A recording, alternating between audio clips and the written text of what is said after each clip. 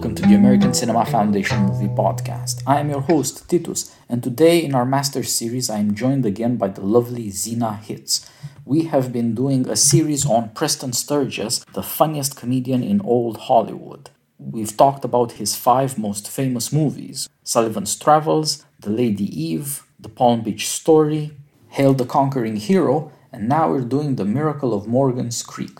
In these movies, Preston Sturges satirizes Hollywood, the industrial aristocracy, small-town America, war fever, and in passing offers comic solutions to all of America's problems.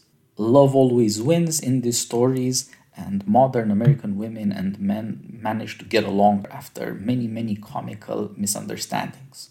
But now let's turn to The Miracle of Morgan's Creek. Zena, last time we talked about Hail the Conquering Hero, and this is a natural sequel. They are both about small towns. They are both about Eddie Bracken, this perpetual 4F loser American who's very lovable on the other hand and has certain virtues. And we should pick up on the dark side of Sturges and the dark side of America. You mentioned that you're intrigued by this capacity Sturges has in his humanity to show or to glimpse at least certain dark things that we have to deal with, but we shouldn't face head on. So let's start there. Right.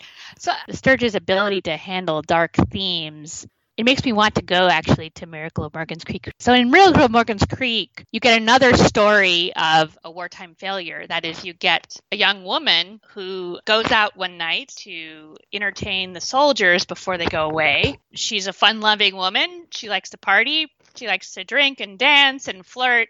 Once again, William Demarest, as at first a comically overprotective father, but then he changes later on. He forbids her to go to this party. It's too dangerous and it's too late, and he doesn't trust soldiers because he was one. And what happens? She persuades the local 4F guy, also played by Eddie Bracken, to pretend he's taking her to the movies. Then she ditches him at the movies. She goes off to the party, and she's meant to pick him up the next morning, which of course turns out to be 8 a.m., a shockingly late hour. The daylight is still going. She's drunk. She's driving his car. His car's a wreck, and it's pulling just married flyers after it. So what's happened is that in the heat of the partying with the soldiers, Trudy, the young woman, has been a part of a mass marriage, so to speak, not like the Moonies, but each soldier marrying one of the women. She can't remember who the soldier was. She's wearing a cheap wedding ring. So she's gotten married while blind drunk to someone who she doesn't know who they are. And Eddie Bracken is Norval. So he has this hilarious, another weak 4F name.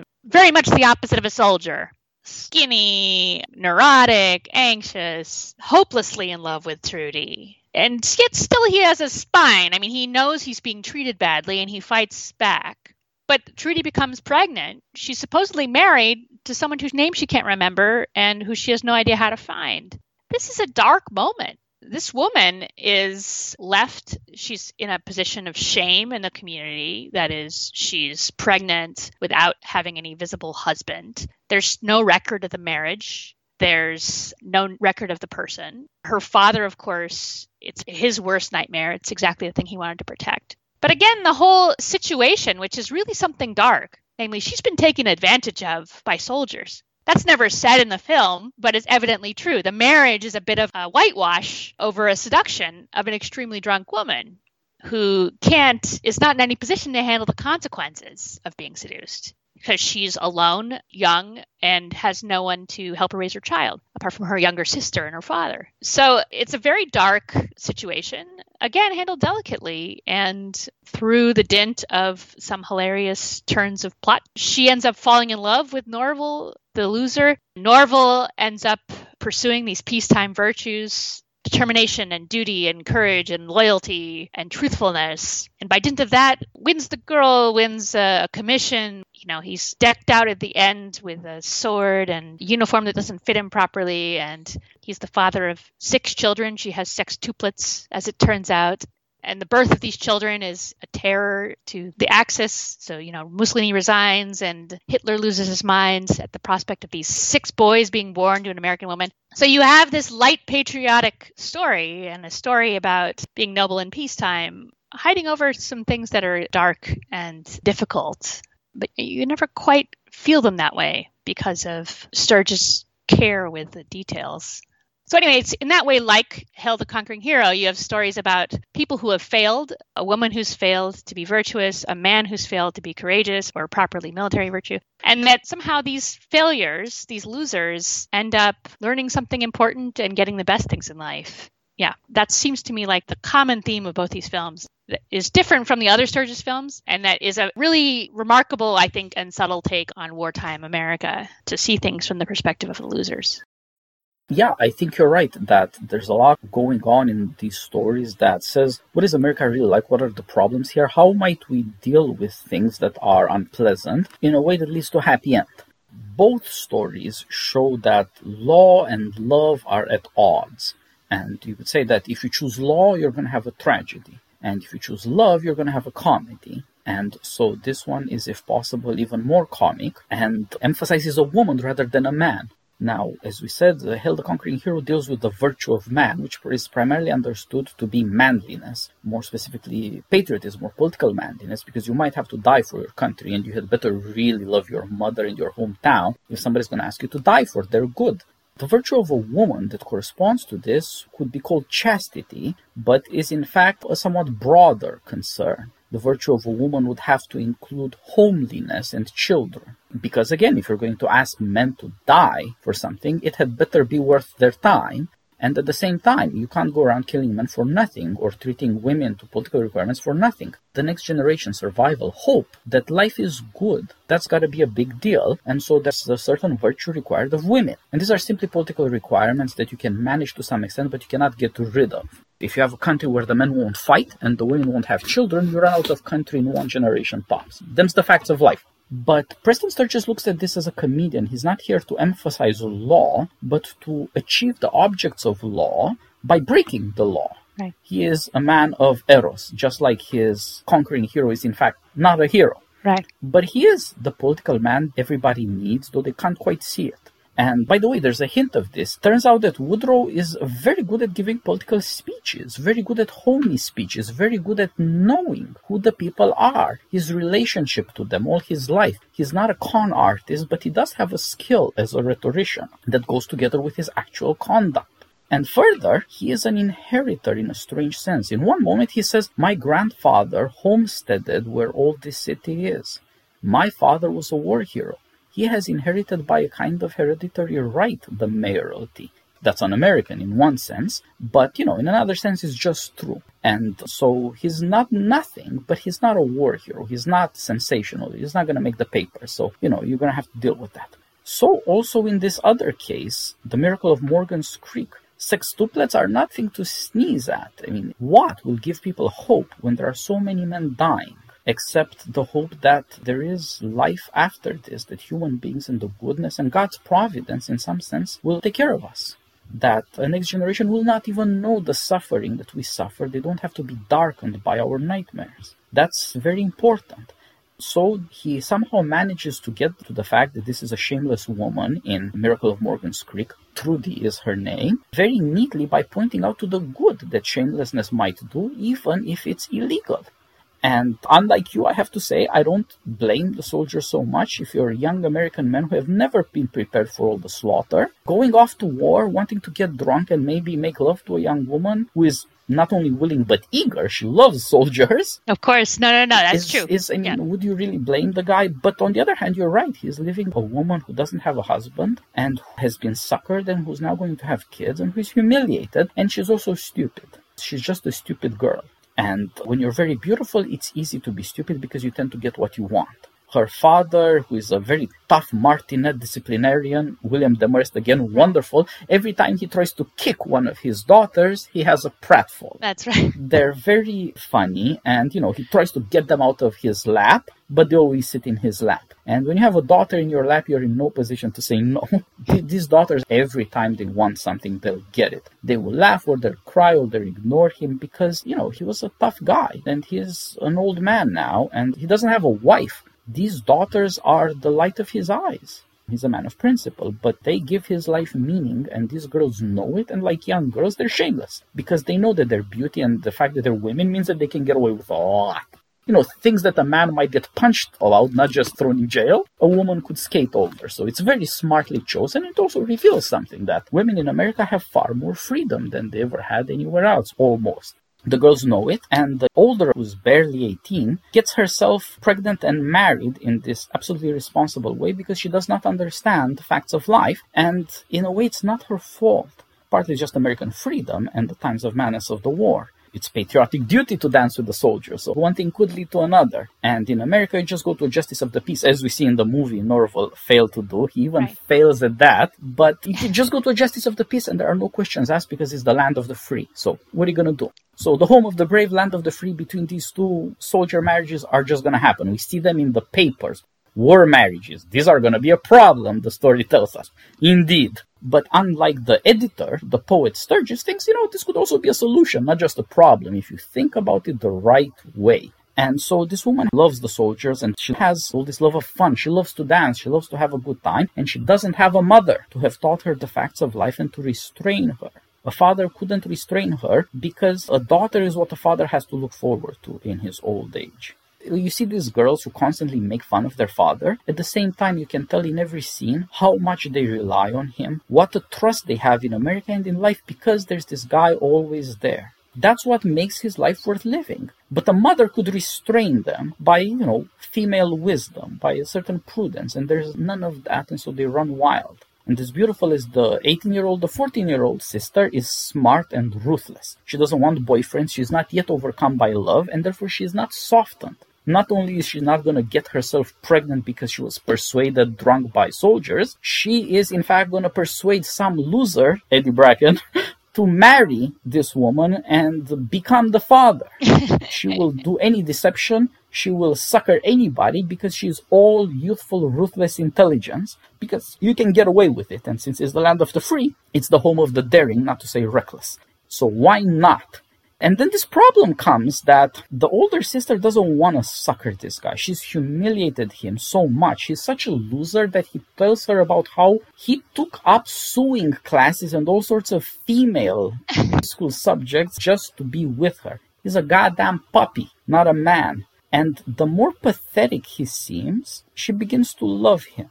And there you see something in her that must have been true of the soldiers too. It wasn't just the uniforms. She sensed their desperation, their fear of death. She has a mothering instinct. And by the way, this was true of the portrayal in Hail the Conquering Hero too. We see Ella Raines in that movie, who never quite had a career, but she has this beautiful film. And she loves being by the side of Woodrow when he's successful and acclaimed by the city. It's just intoxicating. She can reflect his greatness, and what woman doesn't like an impressive man? But then he becomes weak and miserable, and she sees his suffering, and she begins to love him truly again. Because now she can be sort of mothering. See, I interpret it differently. So I think that Trudy, it's not so much his weakness, which after all is evident from the beginning.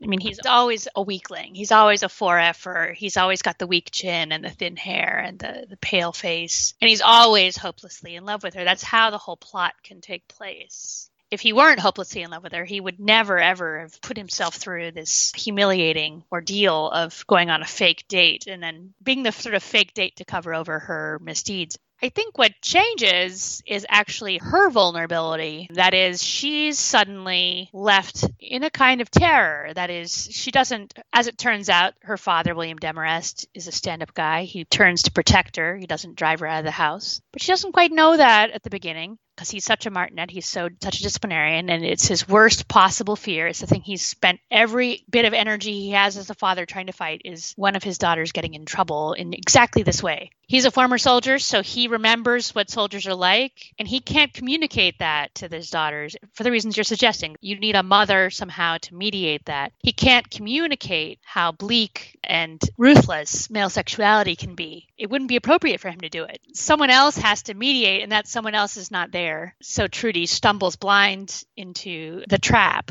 I don't want to be too severe on the men. And I think, after all, in the film, I meant to see William Demarest as someone who somehow keeps the whole thread of manly vice and virtue together. So he's been a soldier when he was young and may have gotten some hapless woman pregnant who he doesn't know who she is. And he also is a protective father, even brutally protective. And then he's also a caring, protective person, right? Someone who accepts what's happened, who sticks by loyally his daughter even when she's done something dumb, and helps her to find her way and supports her in this crazy scheme of marrying Norval. So I don't want to be hard on them, but it is also, I think, you're left to wonder. On the one hand, she seems blamed in the point of view of the film. Well, why didn't she get the guy's name, her husband's name? But you also might wonder, well, why isn't this husband leaving a card with his name and address and phone number and way of contact with the woman he's married, right? Now, maybe he's also just too drunk to remember, or maybe he'd rather that she didn't get in touch. Maybe he's done this before. Maybe the marriage is a bit of a scheme, and maybe it'd be to his interest and in his benefit if it was lost forever. He, after all, gets what he wants and without any of the responsibilities attached. So that's part of the picture, I think, in the background. That's part of the ways that Trudy is reckless in not recognizing this, not knowing this about men.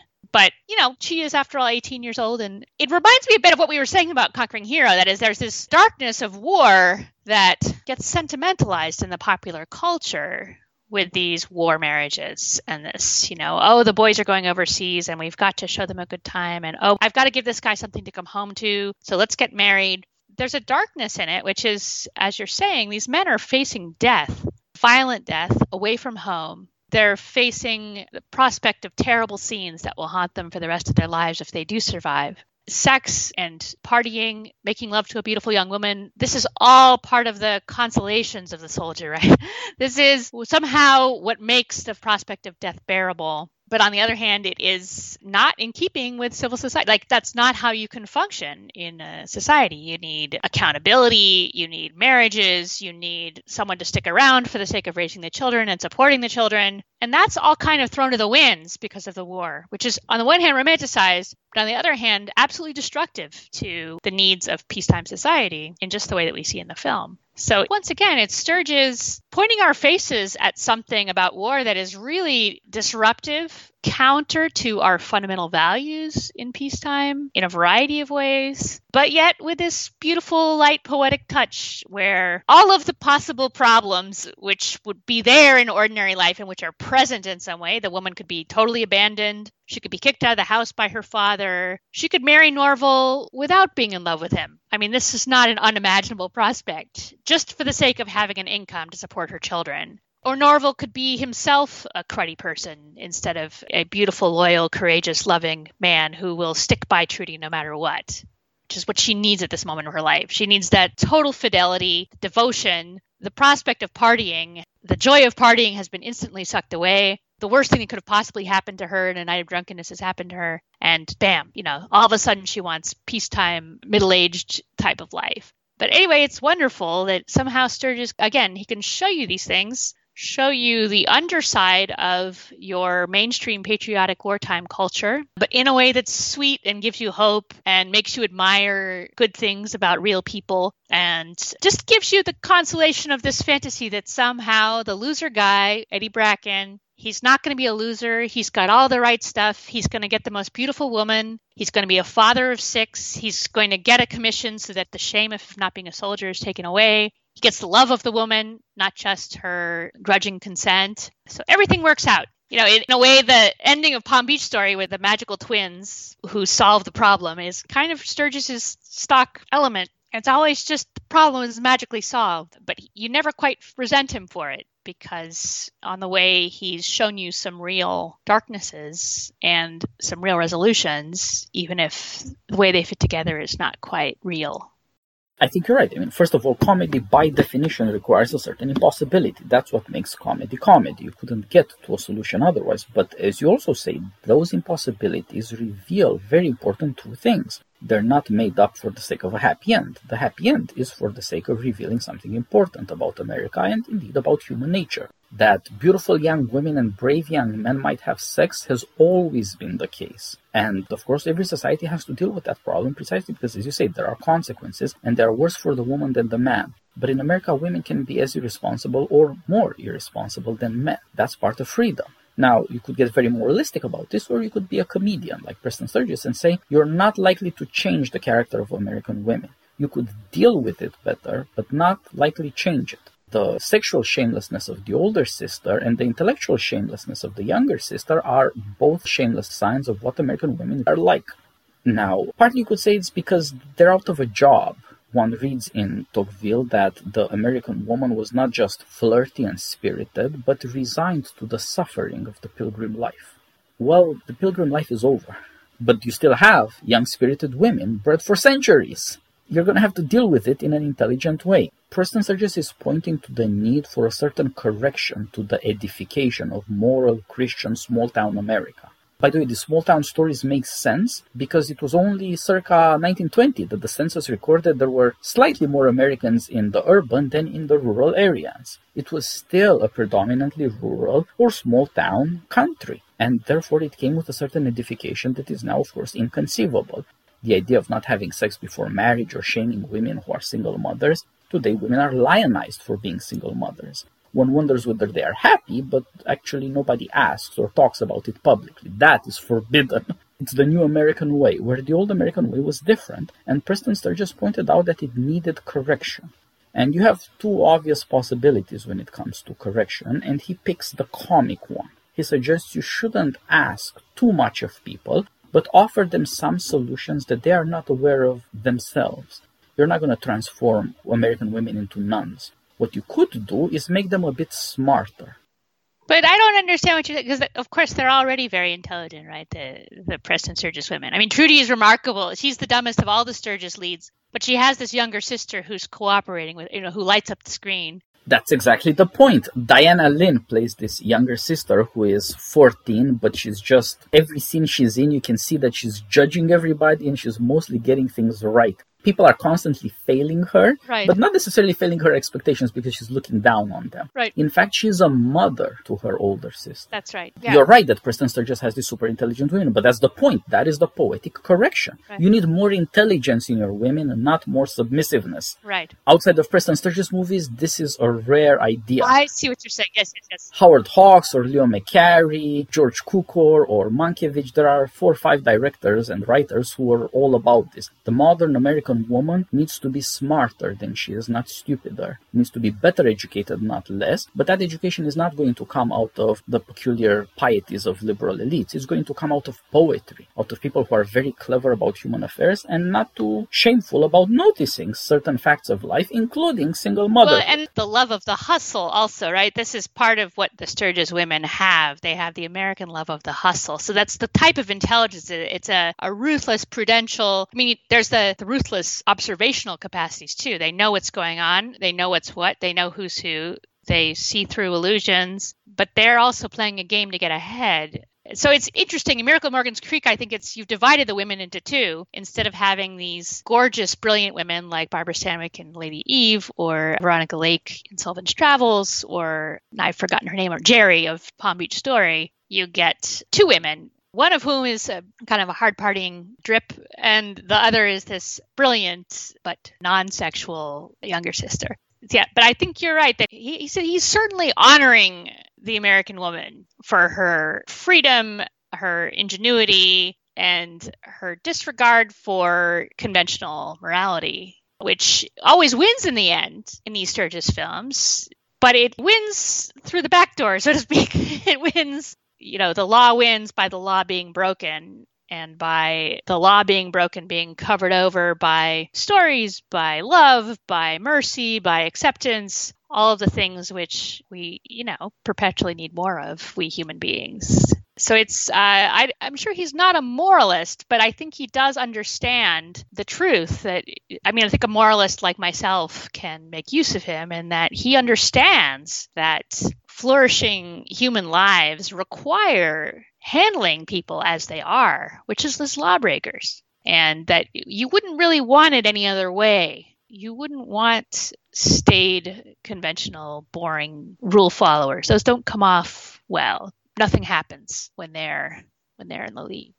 Yeah, that's right. He is a comedian, Right. not a moralist. He is not a stickler. He is not particularly sentimental, but he's neither cynical nor immoral. Right. He's a man very aware of how much corruption there is in America, of the downsides, but he's also amused and sometimes enjoys these things. He understands that our most pious sentiments aren't the whole truth about who we are, and they cannot be the law by which we live. And so you see here that the younger sister, who is all wit and shamelessness, and she's all about encouraging the older sister to use and abuse the sweet but silly Norval, she gets cut out of the plot in the third act. She is there just now to notice and to suffer along. She has to be chastised morally, to suffer her sister's fate by proxy, even though she's innocent of it, because of all her bad advice. She needs to understand that you live the life you have to stick with the character you have, and that there will be consequences in America. You cannot outsmart your way out of everything, whatever you think about how much smarter you are than everybody else. The sisters have to learn to appreciate the moralism of their father.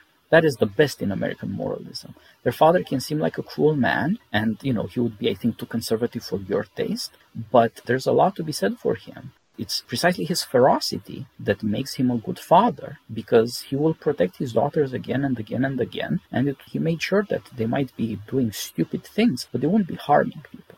Their irresponsibility is limited.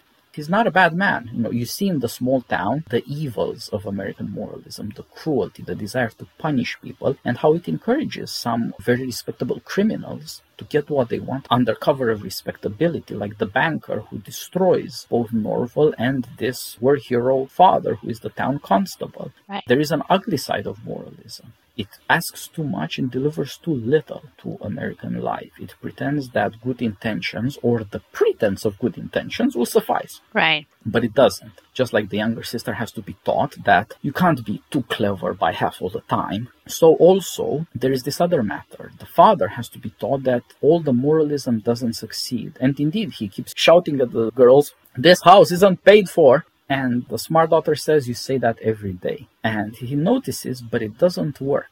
Later in the movie, in Act 2, because of the crisis, it's upgraded to twice a day, and the situation is the same.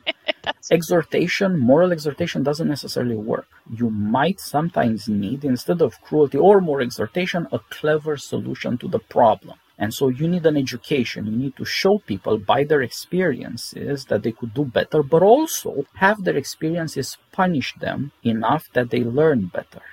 And both the older and the younger sisters, in certain ways, are punished by the events of the story so that they realize that they should not be as irresponsible as they are in their moral and intellectual respective ways.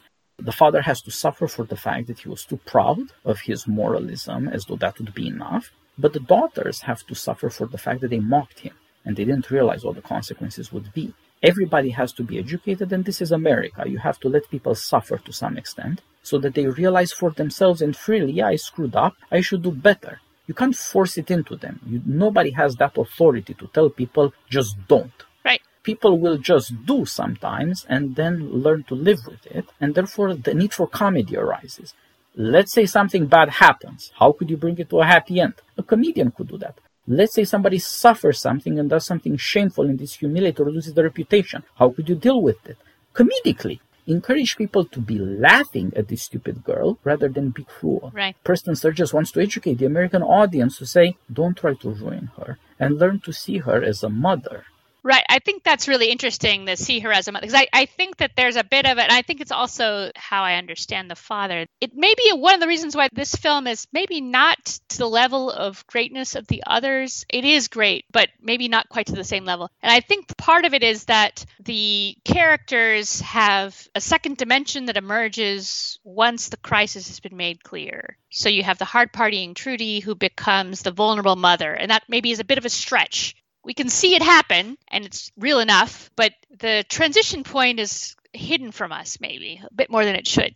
We have the father, William Demarest, who's a severe character. It seems to me you don't know at the beginning of the film how he's going to react when he finds out she's pregnant. So that violence and severity that he shows, its upshot isn't clear. It isn't clear whether it's going to end in harsh judgment or an acceptance. So then you get the other side of him, which is actually he loves his daughters. He was just hoping for something better for them. And he knew what they were out there against because he's a man himself and a former soldier. And he wanted to protect them. But once the battle's done, it's done. And you've got to live with it and make a life out of it anyway. So that dimension. And then Norval, of course, this total drip in the first part, becomes somehow a man who can protect and defend this woman who he loves. And that too. So there are these changes in perspective over the course of the film that are generated by the crisis of the pregnancy. On the one hand, they work in that they help us to think about the things that we've been talking about. But it's true that there's just a bit of a disconnect, that those changes are a little bit, the hinge is a little thin or something like that. I don't know how else to put it. And the younger sister, I'm less sure. She, I guess, turns from a schemer to also a supporter. So she develops a little more warmth. She's not just all about the hustle. So in that sense, she changes a bit the way Eve does in Lady Eve. So the younger sister's problem is that she thinks self-interest is the only thing that matters. Or she lives that way. That seems right. Yeah. She's never hurt anybody. She doesn't do bad things, but she thinks dangerous thoughts. But she has to realize that you can't change people's character by a clever plan. But doesn't she succeed? This is the part of why I don't understand what you're saying about her. Not her. She tells her sister to be a schemer, and her sister, faced with the innocence and the rampant stupidity even of Norval, tells the truth instead because she cannot bear the shameful thought of being as shameless as her sister. It's nice in the planning, you're faced with the emergency, she's got a social crisis on her hands, as a personal crisis too, but she tells the truth to Norval. She tells the truth. I see. So it's because the sister advises just marrying him and... by lies. Right. To deceive him and to deceive him for the rest of his life. And Trudy can't do that. She may be stupid, but she's not a wicked person. And she understands that you cannot lie to a man throughout his life. Right. That unwillingness to push lies that far is what is necessary for the younger sister to begin to learn that being very clever and telling the right story doesn't change the world. That there is a world of deeds out there that is different to the world of speeches. In your mind, you can come up with a perfect solution. But in reality, you will run into people's characters, and self-interest is not the only thing that counts. A sense of shame also counts. Right. And you see something there. So what does Love of Soldiers means? In a sense, it's they're young men full of drama and romance, and in America, there's just very little of that.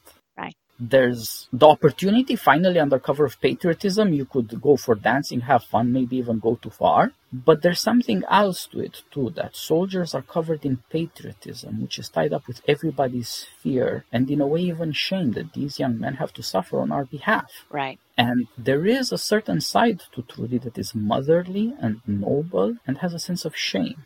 Her problem is to reattach that to Norval rather than to these soldiers who are coming and going. Right. She has to learn to prefer her own over the foreign. I mean, everybody's an American, but these soldiers are just coming into town. They're a temporary invading force, and they're going away. Right. You're never going to see them again, as you very well pointed out. And she has to be reminded. Norval tells her this story that persuades her because it's true. Suddenly, she notices that which she had not noticed before, that he was always there, that his steadiness has something almost magical to it. This man has a power to withstand adversity that she simply lacks, and that her sister lacks too. She thinks she's so clever, but she's never had to face hardship. It's easy to be that clever when everything works your way. It's when adversity hits, as you see in the latter half of the movie, which is very different. All of a sudden you see who bears adversity well and who does less well than that. And you see the old sergeant, he bears well under adversity. You can fire him, take away his pension and ruin his reputation, but his integrity is not compromised because he knows that Norval is not a bad person. The rapprochement between the very witty sergeant who comes up with all sorts of clever illegal plans and Norval, who's even more innocent than the law requires, is based on their common integrity. That is to say, they are both willing to sacrifice on behalf of others. Right. The love they share for Trudy unites them. Right, that's right. And that is a very touching, very Preston Sturges moment. Right. You think, he's such a cynical guy. He's not cynical at all. He realizes that this is a true thing about men. They're not that bad. Right. And, the bumbler and the conniver could actually be united in love, and that they will both be willing to be sacrificial and protective. Trudy herself learns to bear well under suffering. She prepares to become a mother and is willing to accept the loss of everything she had. She was just going to be a debutante and all, glamour and glory. You see how she was dressed up before. You see all this stuff. It's all gone. But she does not regret it or mourn it or become bitter or any of that. And you see, there were certain resources in her, in that love of the beautiful, that were simply never available because motherhood was always going to be the greatest thing for her. Not having a mother, she didn't realize it. The implication here being that one reason young women obey their mother is out of admiration, that they see how much a mother knows and does and all these things. But she didn't have that, so it took her shocks to realize what it means to prepare for this.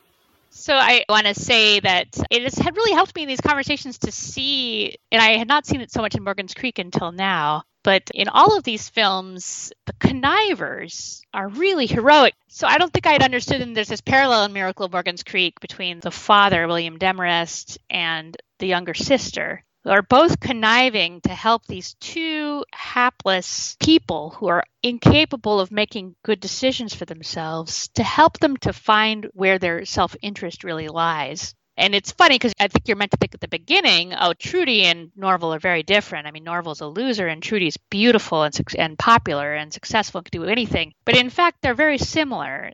They're very innocent, naive, and helpless. They need these conniving family members to get them on track. And that way it reminds me a bit of Palm Beach Story where, Tom and Jerry have got to set things straight for these millionaires who just do not know what they're doing. They're just sort of rolling through life haplessly, and one of them never marries and the other one gets married 100 times and they don't know how to spend their money and they don't know what to do. And they need these hustlers to get them straight. Or, of course, the Lady Eve, which I still think is the pinnacle of Preston Sturges. Barbara Stanwyck is absolutely the heroine. Henry Fonda's life would be worthless without this conniving, lying, cheating, gambling woman to set him straight. They're beautiful stories about how love can transform ruthless, hustling, practical reason, conniving, all the lies and all the deception and all the lawbreaking that entails, and can create beautiful, beautiful things, beautiful stories, real reconciliation. Anyway, it's been wonderful talking to you about these films. So thank you so much. I've learned a lot. I thank you for saying that, Zina. I've also had the chance to think about these things. I looked over my Sturges movies for this series of conversations. I've had them around for half my life or so, but I never engaged with them in the way we have together now. And I think you're right that you see how Sturges shows this humanity in America. It's just human nature. In a way, clever people are lowly because they're always calculating self-interest. But in a way, they're high because rationality has a kind of universality. You can figure out problems even if it's not for your own good, if it's for the good of somebody else. But you see a similar ambiguity in morality. In a way, a moral person is like the father in Miracle of Morgan's Creek. You ferociously protect your own and you don't care about strangers. William Demarest will punch anybody who's against his daughter, never mind her own recklessness. But in another way, morality shows nobility. That you're willing to suffer for somebody else, even if it's no good to you, even in sustaining harm. And life is full of uncertainty. You're not going to win everything. You need both smarts and morality. That's a requirement of American marriage because American marriage has a lot of equality and friendship given American equality and freedom. Stuff is going to go bad now and then. You need somebody who you can trust, even when you're not glamorous, even when you're not socially respectable. But in turn, you need somebody whom you can respect, somebody who will not abuse or do wicked things. So you see, all these characters have to face up at some point because of their crisis, that sometimes you will need to get everything out in the open. You can't lie for the rest of your life. Who will you trust? Who will be there for you? These are things that everybody nowadays in America will have to deal with. Now, of course, in closing, we should add that Miracle of Morgan's Creek is the one time when Sturges points to his old movies. You get The Great McGinty, the story of political corruption, of a demagogue rising in America from bum, literally, to governor of a Midwestern state, of all things. And he's crucial to the plot. Brian Donlevy plays him. He's got his even more corrupt sort of mafioso fixer, Akim Tamirov. And they're very important at the beginning of the third act to get things going. That too shows that there's a certain morality in America. This guy who was, some kind of criminal becomes governor. He was always in a certain way American. He was once criminal, now he's doing dirty, shady deals as criminals in political office do, as we often see in America. But he was in certain ways guided by morality and even public spirit. There's an ambiguity about these things always, but he is not a wicked person or a tyrant because there's a certain strange power to American morality. It's not just that it will take American movies to a happy end. It's that it takes people to lives that are fairly decent. It's underrated, and you can't talk too much about it without being sentimental and so forth. But the point is that it's real, it's there. A certain power to morality that, however clever you get as a writer, director like Preston Sturges, you should never neglect. Yes. So it's a proof that, that's how you should think in America. You might have to cut some corners, but you should always be guided by the principles of American justice. Well, anyway, it's been a pleasure, Titus, and don't forget, you're supposed to buy my book. Titus always tells me, and somehow this time he forgot. He thinks I'm too American and modest, and I need to hustle more for my cash, my advancement in the world. So Lost in Thought. There's a little bit on Preston Sturges towards the end, which is how this whole thing started, writing about Sullivan's travels. So anyway, Lost in Thought, The Hidden Pleasures of an Intellectual Life, and please listen to the rest of our podcast. I think they work best in order. That's my thought. I would listen to the Sturges podcast in order. We probably should have said that at the beginning of each of them, but there you go. Now that you're at the end, you should know that you should have started at the beginning. Thanks so much, Titus. It's been a real pleasure. Well, Zina, I believe we have proved to our audience that you yourself are like a Preston Sturges leading lady, having learned your lessons, doing more for yourself, and also helping out America. It's all to the good. Well, yes, it's true. Well, anyway, thanks so much. All the best.